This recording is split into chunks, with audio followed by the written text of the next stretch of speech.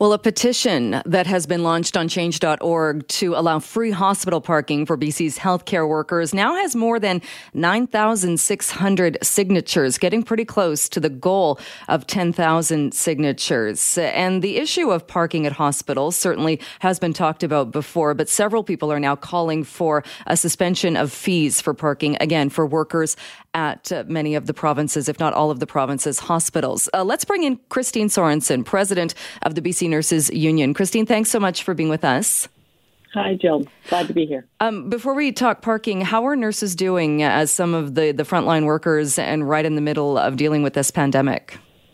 Oh, well, they're pretty stressed. There's a lot going on right now. They've been working really hard to open up bed spaces and get prepared for what we anticipate will be increasing numbers of people coming into the hospital with COVID. In other parts of the healthcare system, we've seen the strain, obviously, in places like our long-term care facilities that are being particularly hard hit. The ongoing issue around access and the amount of supply of personal protective equipment continues to weigh heavy on the nurses who are trying very hard to do their work right now and trying to keep themselves safe and their patients safe and not spread COVID out into the community.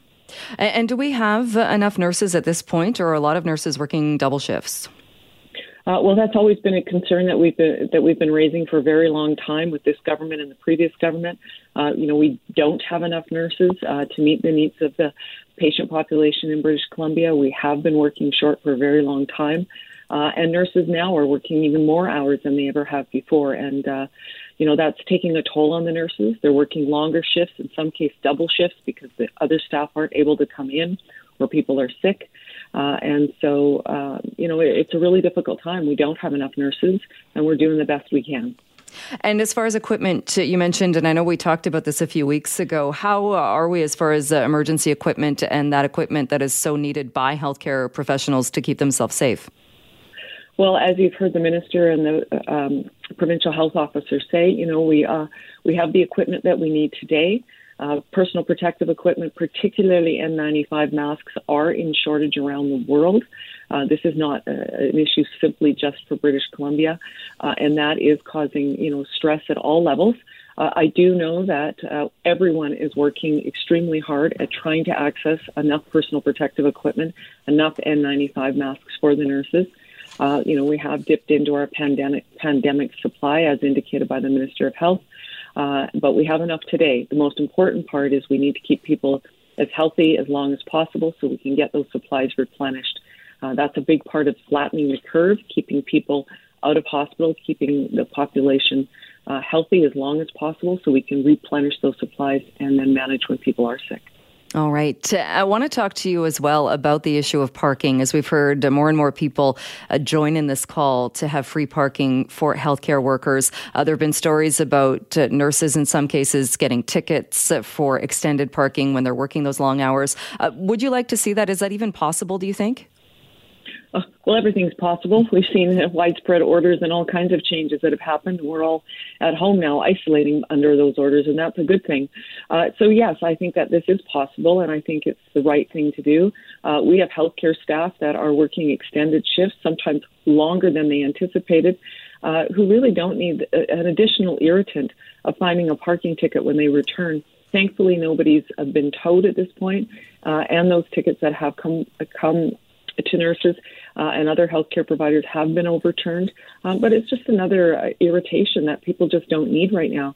And nurses are stressed about, being there for their patients, and they don't need to leave their patient's bedside or COVID planning meetings or any other urgent care in our hospital or long-term care facilities to run out and plug a parking meter at this time. That's really not an essential thing, paid parking, and it really, in this short period of time, we're asking for it to be alleviated.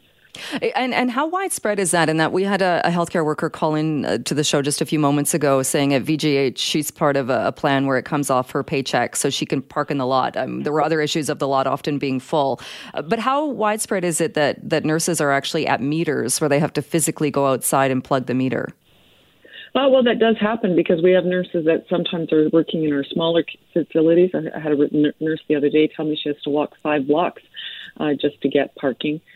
Parking is always a challenge in all these healthcare facilities. Right now, there's not a lot of people out, but the people who are out are healthcare workers, people who are working in that hospital doing essential service work, whether they're nurses, doctors, or other members of the healthcare team, and their patients, and the very few family members that are going in to support the patients.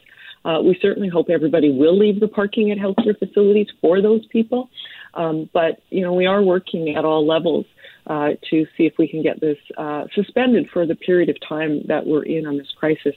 I will say I was contacted by Royal Parking, a company that manages parking in the Lower Mainland, and they're suspending paid parking at their sites for all healthcare workers, and they really want to do their part. So that came to me first thing this morning, and I'm really pleased to see the public stepping forward.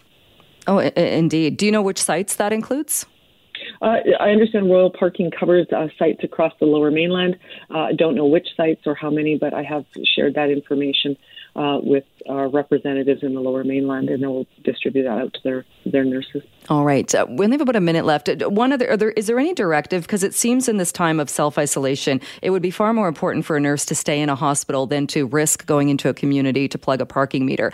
Is there any direction saying, get the ticket, we'll fight it later in the meantime until we get this worked out? No, there's no direction at the level. This is a chaotic time. There's lots of things that are slipping through, and this parking really hasn't been one that came to the forefront until this just came up. But we are all working, trying to solve that. We really do want to make things easier for the nurses and other healthcare workers so that they can focus on doing what they need to do, which is provide patient care, make sure they're safe, make sure they're safe when they leave that facility and go home and out into the community. So that's really what we want to do, is focus on that. All right. In the meantime, Christine, thank you so much. And to all the nurses and healthcare workers, we'll be making noise at 7 p.m. again tonight. But thanks so much for taking some time. Thank you. And thank you for your support. All right, that is Christine Sorenson, the president of the BC Nurses Union. What are your thoughts on this idea of free hospital parking? It is possible, could be complicated in some areas. Is it important? And that is good news. As Christine Sorenson was saying, one company that does parking is suspending the parking fees as we deal with the pandemic.